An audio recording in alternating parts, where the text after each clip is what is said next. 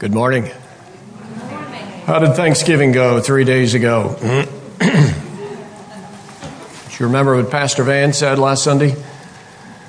Were you thankful for the provisions that God gave, or were you, what was the word? Grumbly. Yes. Were you thankful for the place that God had put you, or were you greedy? Is this new material? Were you thankful for the presence of God, or were you grouchy? Remember that? Last Sunday it was, he said, Thanksgiving, thankful people aren't grumblers like Israel in Exodus. Thankful people aren't grouchy. Thankful people aren't greedy, dissatisfied with the Jordan River like Naaman the leper. Thankful people weren't grouchy like some of those in Philippians chapter 4. Today I'd like to emphasize the fact that Thanksgiving is more important than we think. And I'd like to talk about Thanksgiving after the event. Thanksgiving after the event. I'm in Luke chapter 17, verses 11 through 19, this little passage that talks about Jesus healing 10 lepers. I'd like to divide it into two sections. Section 1 is the story, and section 2 is the response. Luke chapter 17, beginning with verse 11, for those of you who are looking for it in the Bible. So let's talk about the story. The story is that Jesus healed 10 lepers. I'm reading verse 11. On the way to Jerusalem, he was passing along between Samaria and Galilee. And as he entered a village, he was met by 10 lepers who stood at a distance and lifted up their voices saying, Jesus, Master, have mercy on us. We pick up the story here as Jesus is on the way from Galilee in the north down to Jerusalem to die on the cross. He started this journey probably a couple of months earlier. And he's moving down through this border between Samaria and Galilee on his way to Jerusalem. You remember the start. He started back in Luke chapter 9. Luke actually spends chapters 9 through 19 talking about this journey. No other gospel talks about it. And he started in 9:51, chapter 9, verse 51. Let me read 9:51. When the days drew near for him to be taken up, meaning not just the cross, but the resurrection and the ascension, he set his face to go to Jerusalem. And he sent messengers ahead of him who went and entered a village of the Samaritans to make preparations for him. But the people did not receive him because his face was set toward Jerusalem. And when his disciples, James and John, saw it, they said, Lord, do you want us to tell fire to come down from heaven and consume them? But he turned and rebuked them, and they went on to another village. Notice they are in and out of Samaria land. You have the map there where the brown part is Samaria, at least the upper brown, and then where you get to the green part up there, you've got Galilee. And all along that border are a series of cities, towns, villages, and Jesus is moving down along that border. And when he gets to the Jordan, probably he's going to cross the Jordan and go down on the right side of the Jordan River. And when he gets to Jericho, he's going to come back across the river and go up to Jerusalem. So he gets to village number 1 on his trip down. They don't receive him because there's something about his face, something about the way he looks. And the village doesn't accept them. Of course, James and John, in their normal evangelistic mode, say, you want us to burn this place down? It's probably why they were called sons of thunder, maybe sons of lightning too, or some other kind of thing. The next chapter, Luke chapter 10, says that Jesus chose 70 other disciples and sent them out. And he sent them into these cities that he's going to go to. They were his front men. He sent them out 2 by 2. So if you've got 70 that you've sent out, or 72, whichever your Bible says, that means he's planning on visiting at least 35 cities. All right? And if he spends 2 days, 3 days in each city, just do the math, okay? We're talking here about several months on this journey going down to Jerusalem. So as he goes into one city in Luke chapter 17, 10 lepers request mercy. In those days, leprosy was an awful condition. It still is. But in those days, lepers could not stay in their homes, could not stay in their cities, and had to be outside the village, outside the walls. A leper could not get within 4 paces of any other normal person. As soon as somebody got close, the leper was supposed to say, unclean, unclean. So lepers couldn't hold jobs. They lived a miserable life outside on garbage and food scraps, and were reduced to a life that was basically death. They were the dregs, the dogs of society. And their request is, Jesus, Master, have mercy on us. It says they lifted up their voices. One of the effects of leprosy is that it attacks your vocal cords so that you can't speak. So to have these lepers lift up their voices means that they're putting out extra energy to try to communicate, because Jesus isn't close to them. He's out there on the road, wherever that is. And so you probably heard this hoarse scramble of voices. And I would imagine that most everybody ignored it. But Jesus heard it. And you'll notice that Jesus commands them. They ask for mercy. Jesus commands them. And he says, go show yourself to the priests.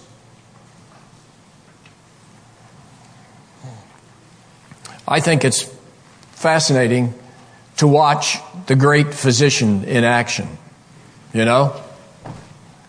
Back in Mark chapter 1, when Jesus met his first leper, it says he touched him. Now, if he touched him when he was still a leper, Jesus was ceremonially unclean. But he touched him and said, go show yourself to the priest. So the man must have been healed 1.3 microseconds before Jesus touched him. And then in Mark 2, a paralytic comes down through the roof, and Jesus forgives his sins to begin with. And then heals him later on. You remember the blind man in Bethsaida. The blind man, Jesus heals the blind man and then says, how do you see? And the man says, my vision is 2200. I can see men as trees walking. So Jesus heals him again. And his vision comes back to 2020. Why the difference? Why the differences? Why does Jesus do each one differently? I think Jesus does this because he is interested in meeting each person's exact need. Each situation's exact need. He wants to encourage the faith of these people. He wants to turn their hearts in the right direction. He wants to get them thinking about the issues and what it is that's really involved. So, he says to these men, go show yourselves to the priest. Think about that command. He's saying to these men, consider yourself healed, act as somebody who is healed, and go show yourself to the priest. The priests were not the people who healed them. The priests were the ones who were judges as to whether they were healed or not. And when they were healed, the priests were supposed to offer sacrifices and then give them their card so they could get back into the city. Think of the picture. Jesus doesn't go over to them. He just hears their call and says, "Go show yourself to the priest," and walks on. Perhaps he's soon out of sight. Can't you see the lepers talking about the command? I would imagine the conversation would at least go something like this. What do you think he meant by go? Did he say go? Go? Why?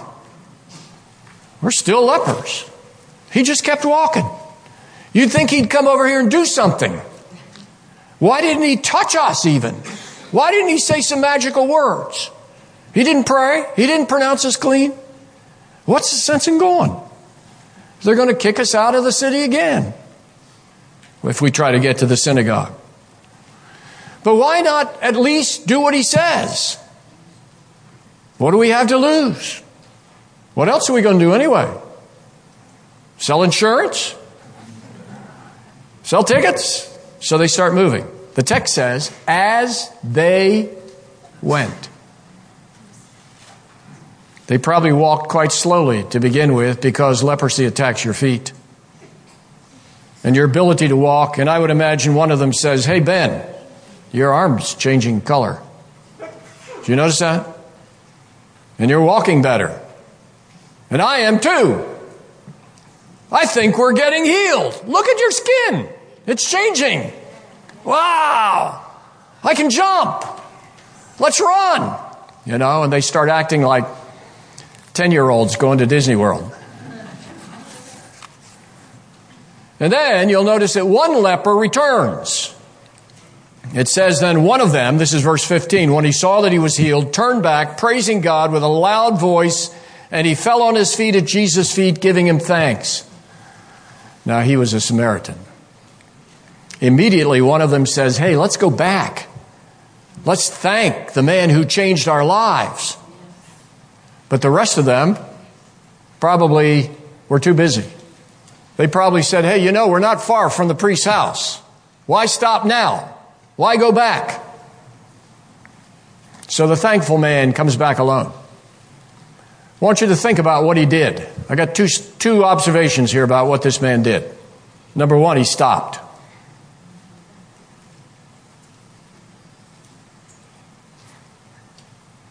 He stopped.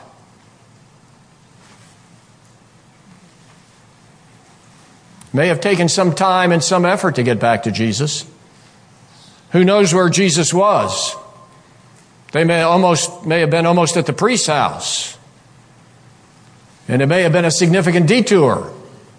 For sure, it was greater effort than any of the other 9 wanted to put out.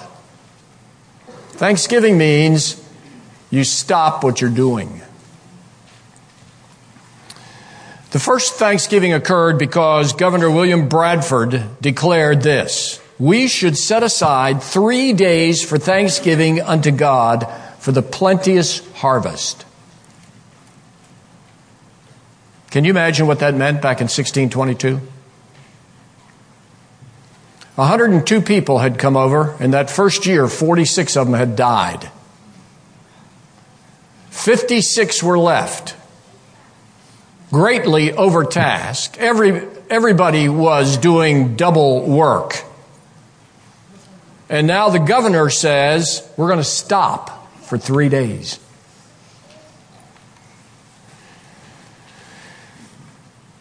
The 3 days included prayer, singing, listening to a 3-hour sermon, among other things. That always encourages me. And then the colonists and 90 Indians came together for a dinner that included venison, wild turkey, eels, gooseberries, plums, pumpkin pie. Sounds like a 17th century wild beast feast, doesn't it? The point is, they stopped for 3 days. Thanksgiving is not just texting God on the fly. It's stopping your work. It's stopping your busyness. So what happened on Thursday? Did you stop on Thursday? Did you stop even as Dallas sunk in the low point of losing again, or Chicago. You know, Irma Bumbach says, it takes 18 hours to prepare a Thanksgiving meal. Amen? And that meal can be consumed in 12 minutes. And the length of halftime in a football game is 12 minutes. It's no coincidence.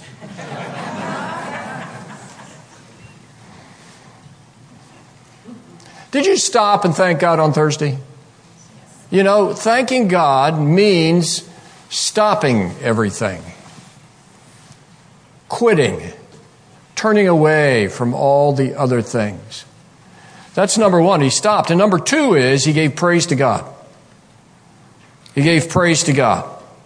You'll notice verse 15 says, when he saw he was healed, he turned back praising God with a loud voice, and he fell on his face at Jesus' feet, giving him thanks.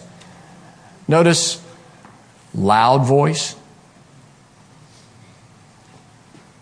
Notice falling on his face at Jesus' feet. Those descriptions make me wonder how often I truly praise God. Can you praise God quietly? Yes. Can you praise God half-heartedly? I'm not so sure. Can you praise God while you're daydreaming? I doubt it. This man did it with a loud voice in public, with crowds of villagers all around. Have you ever done that? Have you ever praised God with a loud voice? Did you sing this morning with your heart these majestic songs that we sang? Amazing love. How can it be that thou, my God, shouldst die for me? What a song. Did you sing it with everything you had? Here's the characteristic of this Samaritan. He came in and praised God with loud voice, and he fell on his face at Jesus' feet. Fell on his face at Jesus' feet. Every Sunday presents us the opportunity of saying thanks the Samaritan way, embarrassing ourselves with the zeal of our praise. So here's the story of mercy multiplied by 10, with only one who really understands what he has, only one who returns to worship and thank the God who gave him grace.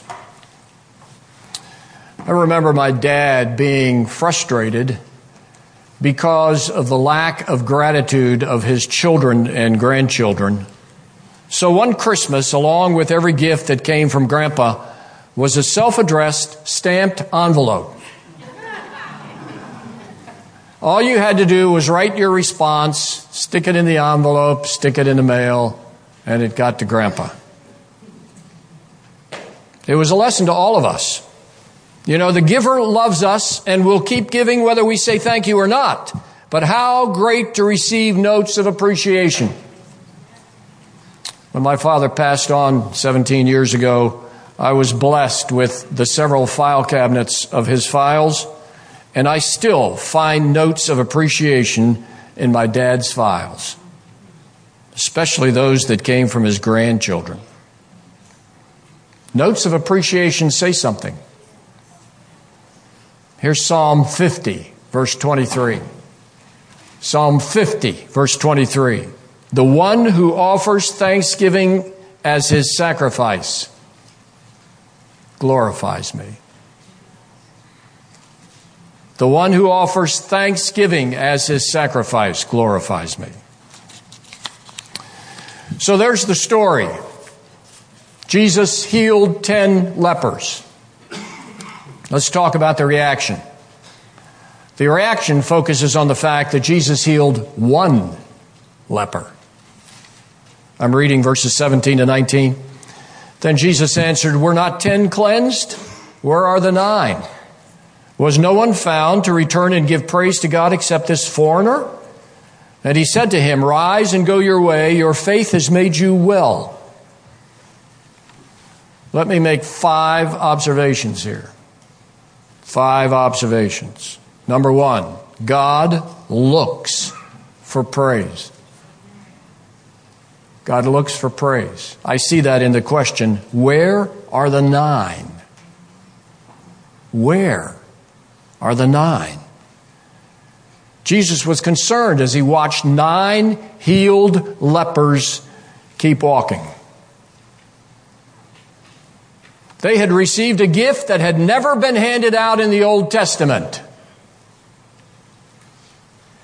Except for Miriam, Moses' sister, nobody in the Old Testament was ever healed of leprosy.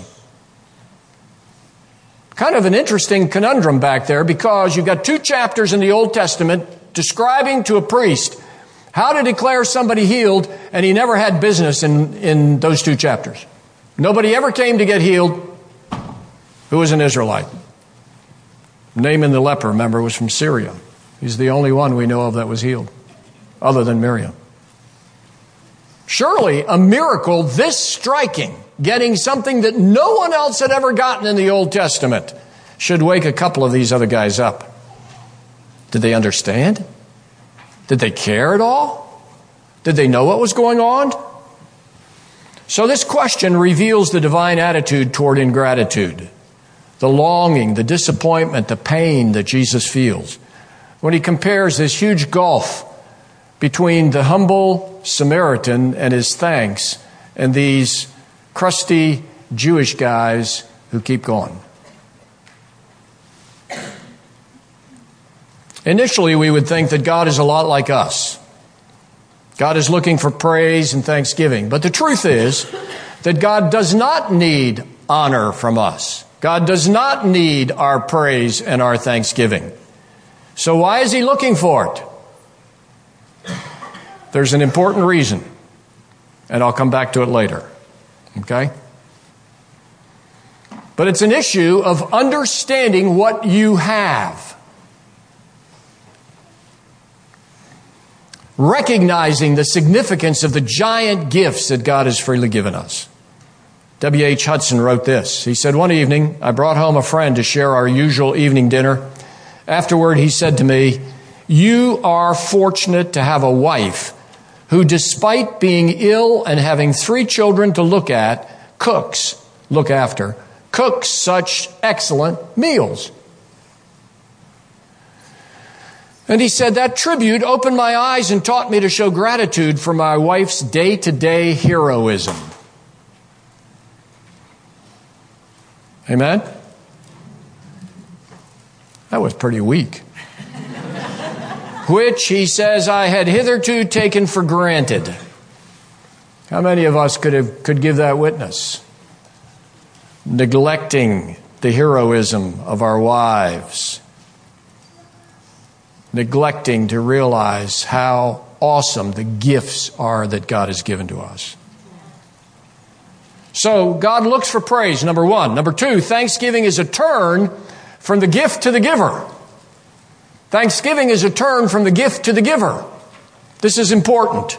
Why does Christ get excited over a thank you from a Samaritan? What does the thank you do for the giver of the gift? Well, it shows that this leper has moved from a thing to a person. The Samaritan is coming to honor and talk and say thank you to the giver. See, the purpose of God's gifts is to lead us to Him. To get us excited over the truth that He is actually alive and operational on planet Earth. And then lead us to turn to Him, to move beyond the gift to the giver. The proper response to every one of the thousands of gifts God dispenses us is understanding, recognition, and gratitude. Norval Glendenhuis, in his commentary on Luke, says this: there's nothing that can bind one more closely to Him than sincere gratitude. We love because He first loved us. So 10 men received a life-changing gift from Jesus Christ. They now have been restored to life and to society. 9 of them run with it and enjoy it. Never turning back, never saying thanks. And Christ lets them go with sadness. God is forever giving gifts to people who run with them, never looking back, who often pose as if they created the gifts themselves. You ever met those kind of people? They've been given a body. They've been given talent. They've been given looks. They've been given all kinds of blessings, money, and they keep running like the 9 lepers. No acknowledgement of the giver. No desire to worship and glorify the God from whom all blessings flow. Have you ever done this? Enjoyed the gift? Ignored the giver? Number 3, I noticed the fact that God's gifts move us. God's gifts move us. Either closer or further away. The Bible suggests that if we don't respond to thanksgiving, respond with thanksgiving, we'll turn in a different, more sinister direction. Here's Romans 1, verse 20. Although they knew God, they did not glorify Him as God, nor were thankful, but became futile in their thoughts, and their foolish hearts were darkened. Professing to be wise, they became fools and changed the glory of the incorruptible God into an image made like corruptible man, and birds and 4-footed animals and creeping things. Here's the 9 leper attitude. Take God's gifts and run. And what happened? They became futile in their thoughts, and their foolish hearts were darkened. At the same time, they thought they were so wise and brilliant and creative. Here's the point. Something changes in people's minds when they don't view their gifts rightly. Something changes in people's minds when they don't view their gifts rightly. Something else fills a person's heart when thanksgiving doesn't fill it. It's either thank God or begin to misunderstand. It's either turn to God, move from the gift to the giver, or you'll become a different person and misuse His gift. People cannot be unthankful and remain the same. People cannot be unthankful and remain the same. Unthankfulness changes your life. And if you want to know God, history shows that thankfulness is a prerequisite. It's not an option. So here's the real reason that God is looking for appreciation. Here's the real answer to the question I brought up back in A. God is looking for praise and honor. Why? Does He need it? No. He's looking for it because that opens the door for Him to give us more blessings. He wants to bless us even more.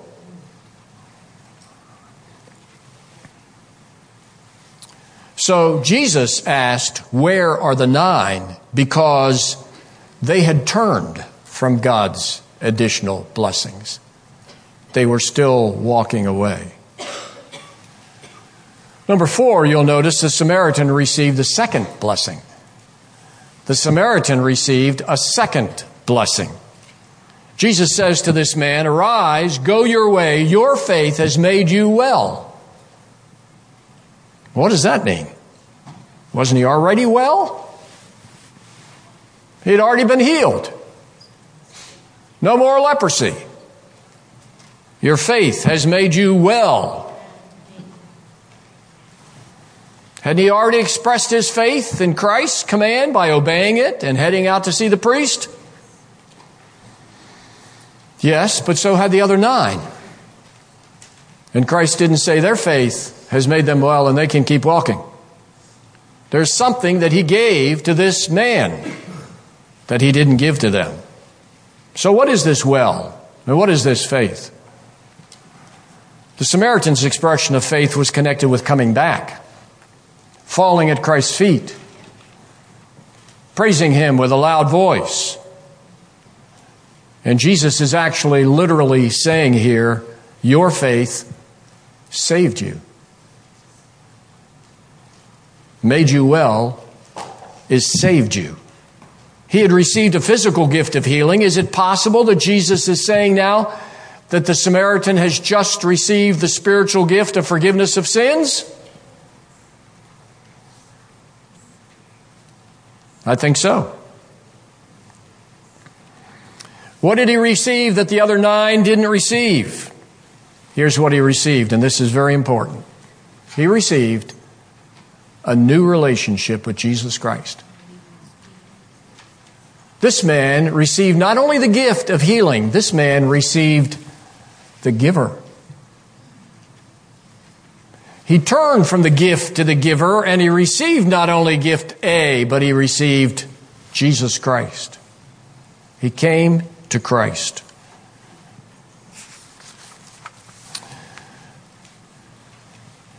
F.L. Godet, in his commentary, says it well when he states this: to his physical cure was added a moral cure. He not only received the mercy of God, he met God. Dave Hunt talks about in one of his books the fact that he thought that Hebrews 11:6 was his passport to getting his prayers answered, to getting whatever he wanted. Hebrews 11:6 says, but without faith it is impossible to please him, for he who comes to God must believe that he is, and that he is a rewarder of those who diligently seek him. And he liked that word rewarder. Rewarder of those who diligently seek him, and said, so, here's what I need to do. I need to diligently seek him, and I will get what I want. And he said it took him a couple of years before he realized the last word in the verse. The last word in the verse says he's a rewarder of those who diligently seek him. Him. You see, it's an issue of moving from the gift to the giver. It's an issue of realizing the fact that God has blessed me in all of these ways because God wants me to spend time with him. So number 5, God's blessings are designed to lead to other blessings. Lead to God himself. You can be satisfied with the food, the money, the health, the weather, the peace, the security, the happiness, without ever meeting God. 9 Jewish men had received a tremendous, life-changing blessing of mercy from God, and probably went to hell. They probably never met God himself in the person of Jesus Christ. What a tragedy to have in your hands the very blessing of God and to go to hell. To have a new life in a village with your family and children and to go to hell. What a tragedy to sit in a chair at fellowship and sing the songs of praise to God and interact with people of God and never meet God. And go to hell from fellowship, Bible, church. To be so close. I would imagine that one of the videos that will continually replay in the minds of people in hell will be the video of their opportunities to come to Christ. They'll replay again and again how close they were. How simple it would have been. But they didn't. Every blessing of God is intended by God to lead us to God. The blessing of God that doesn't lead us to God is wasted on us. You can be satisfied with the food and the money and the health and the wealth and the peace and the joy and the happiness and miss life because you miss the giver. Every blessing is intended to turn you back like the Samaritan, to stop, to fall at his feet in loud praise to him. So I believe that move toward God, that turnaround toward God, is the foundation of our relationship with him. That desire that says, in all honesty, you are awesome. Your gracious gifts are awesome. Your mercy and compassion on me is awesome. And I can't say it loud enough or long enough. And everybody needs to know how amazing you are. The truth is that you can talk about God and you can sing about God and you can listen to sermons about God and read books without ever turning to God in genuine praise and honest admiration and gratitude. And you can have the 9-leper life. Blessed greatly without God. So where are you this morning, 3 days after Thanksgiving? You've been blessed of God, right? 3 of you have.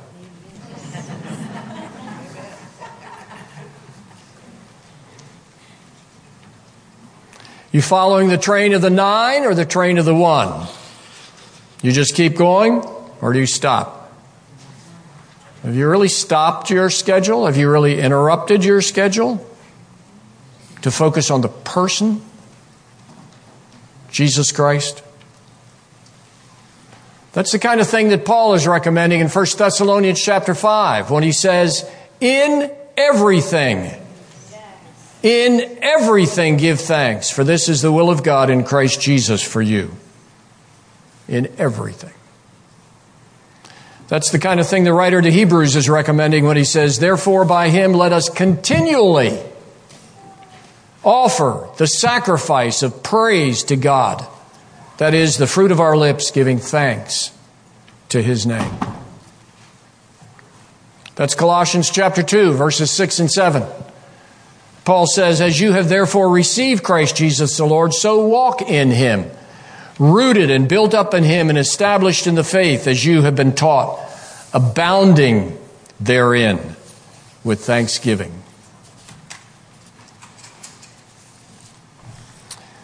A man named A.J. Cronin took a taxi in New York and realized very quickly that the taxi driver was in a bad mood. When asked what the trouble was, he said, I got good reason to be sore. One of my fares left a wallet in my cab this morning. Nearly $300 in it. I spent more than an hour trying to trace the guy. Finally, I found him at his hotel. He took the wallet without a word, glared at me as though I'd meant to snitch it. He didn't give you a reward, Cronin exclaimed. Not a cent? The man said, no, not a cent. Me out of my time and my gas. But it wasn't the dough I wanted. He fumbled inarticulately, and then he exploded and said, if the guy had only said something!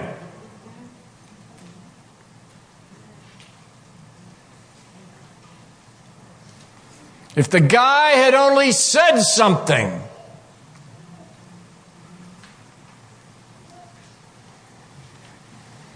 I often wonder how many times God responds that way to us. Where are the 9? So what is our greatest need today, 3 days after Thanksgiving? To see miracles? To be healed from our leprosy, our cancer, our broken leg?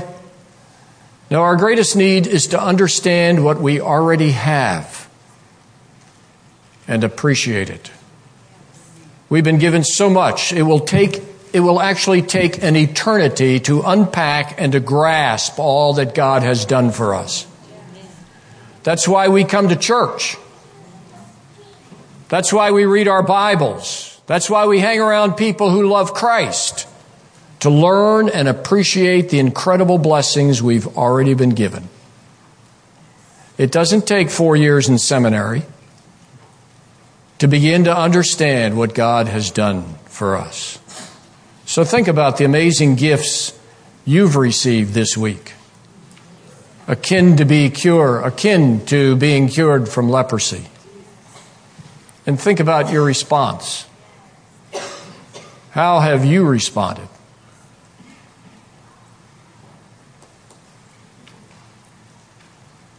May God teach us to turn to Him in thanksgiving. Let's pray. Father, we are so blessed, and we so often live like the 9 lepers. Would you change our hearts? Would you open our eyes? Would you cause us to see how much you long to give us more? And I pray that we might turn from the gifts to the giver and love the giver because he first loved us. Thank you in Jesus' name. Amen.